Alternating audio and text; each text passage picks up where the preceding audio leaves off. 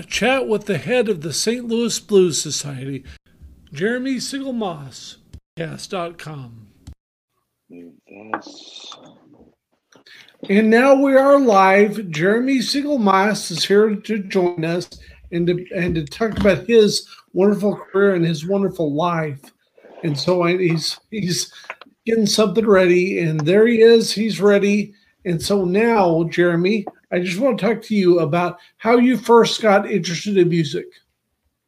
Oh, sure. Well, my dad is the one who taught me how to play guitar from the jump. He is a guitar player, and really turned me on to a lot of music. And what was the stuff you liked?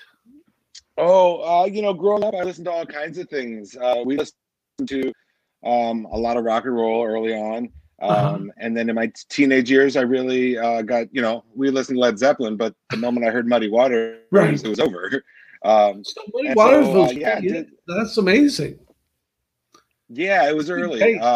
And then I didn't play publicly until I was 25.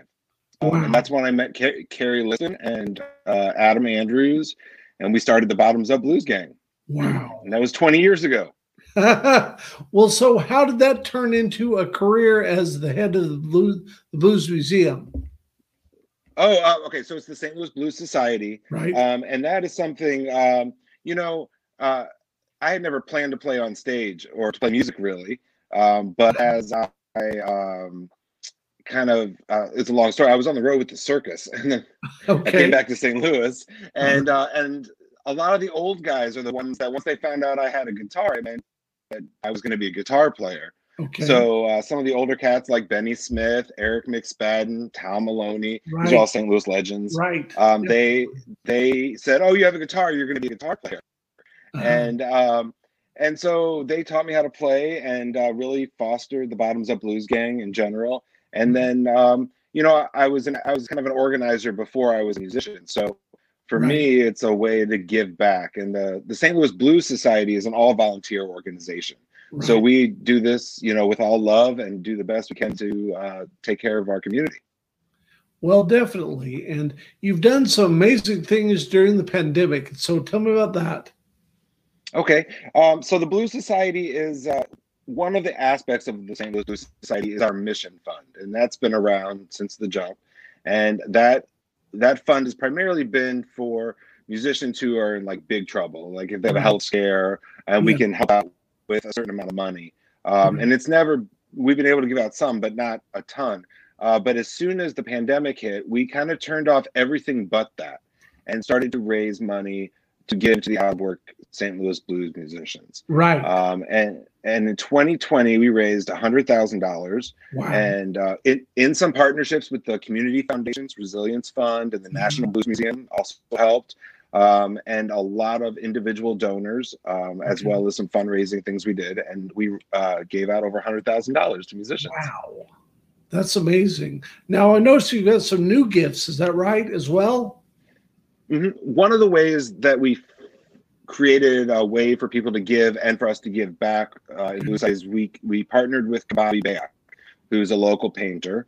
He's done everything from a Prince album cover to something for the Blues Society. Yes. And so Kababi has done paintings of two legends so far in St. Louis. We had Henry Townsend we did first, and then vocalist Renee Smith. I know Henry's son Alonzo, so I know about him. Yeah, so Alonzo kind of leads this committee and really makes it happen. Right. And so we're about to release a third painting. What we do 100 prints, they're all signed and numbered from Kababi. Okay. And this next one is going to be of Big George. So we're like, this is a way for people, they're $60 a piece, and all the proceeds go into the mission fund, and then we write checks to musicians. That's fantastic. And so now, give me some names that people need to know about St. Louis music and St. Louis blues in particular. Yeah. Like you're just looking for names of musicians? Tell me. I mean, St. Louis is named. St. Louis has one of the greatest musical histories in the world. And so from ragtime to rock and roll, we say, from Scott Joplin to Chuck Berry to Nelly, right? And among those many musicians are a lot of them have deceased now, but you have, you know, someone like Henry Townsend, who recorded in 9 consecutive decades, Oliver Sane and Fontella Bass.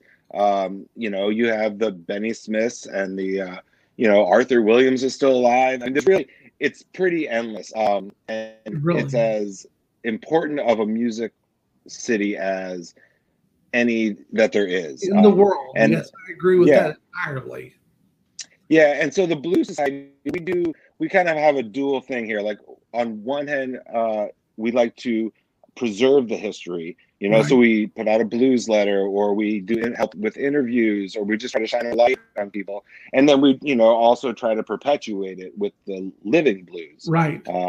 We have, you know, a couple years ago at the Big Muddy Blues Festival, there was 65 St. Louis blues bands. Like, that's unheard of. You can't do that in Memphis. You can't do that in Chicago. Yeah, and with no talent lost by having it like that. I mean, we haven't, and the musicians are also kind, and they are. We've seen it through the pandemic of everyone looking out for each other. Right. It's been wonderful. It's just all in all, like, it's been a one of the things this year shown me is what an amazing community we have, and that we all look after each other. Exactly. And it's just fantastic that way. Thing is learning how many people want to work together to make this all better, as I would say. Mm-hmm.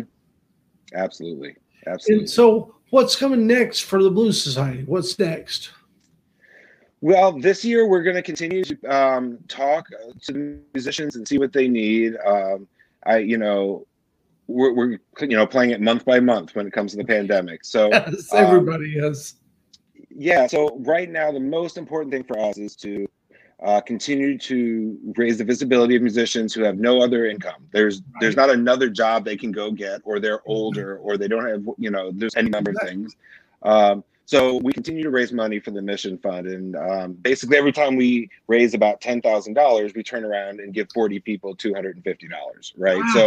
So the next Big Doors painting will be out sometime at the end of February.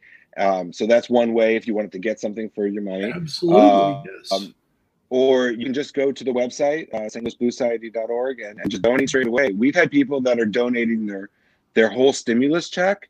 We've had people donating a couple $100 a month, you know, like for the whole time. And it makes a huge difference to a group of people that's been just devastating. It's so fun, and it's so fun to hear about these amazing stories, including the stuff that you're doing. And so I just like to have people on and talk about music and what's going on. And so give me a couple other names. The Muddy Waters was the first one, but who was big for you early on? Well, as soon as I sniffed out St. Louis, when I was sneaking into bars when I was, 18-ish years old, there are institutions in St. Louis, in St. Louis at the Broadway Oyster Bar every Monday night is the Soulard Blues Band for over 40 years, right? Artie has seen Artie Dwyer is kind of the leader of that band, and he's kind of seen everything. I remember there was a while in St. Louis, if you remember, where there was kind of a rotating group of people. Like every Monday we were over at the Oyster Bar. Every Tuesday we were watching Tommy Bankhead at BB's. Every Wednesday was Benny Smith at the Venice Cafe. Every Thursday was Oliver Sane at BB's. You know, this was a really wonderful time.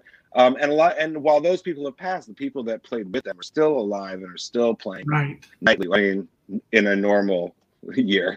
So on the Blues Society page, we've actually kind of all month for Black History Month, we've been posting different Black musicians from St. Louis. I think today we did Eric McSpadden, who's a harmonica player here in town. Love that guy.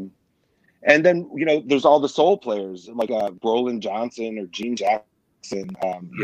There's just truly so many. And I think when you go to a Big Muddy Blues Festival, or when you pick up, so here's something. So the Blues Society, we have a compilation CD that we've put out every year for the last 5 years. Great. We haven't repeated a band. It is all original music recorded at Blue Lotus Studio. And so if you picked up all 5 of them, you'd have about 85 St. Louis bands playing original music.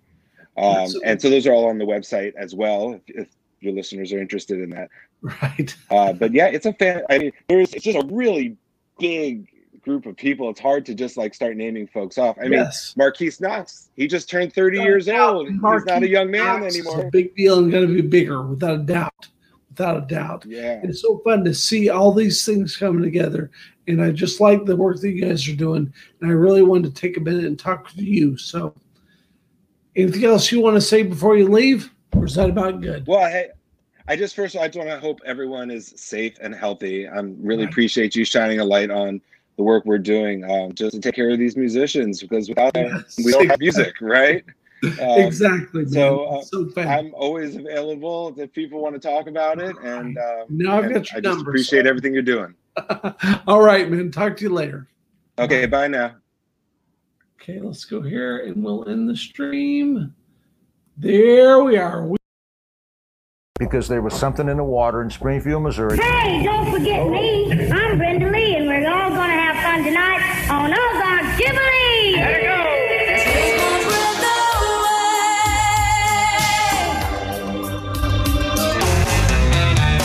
We made a ticket for an aeroplane. Ain't got time to take the fastest train. Well, I heard it in the alley, now it's in my rock and roll. If you want to know a secret,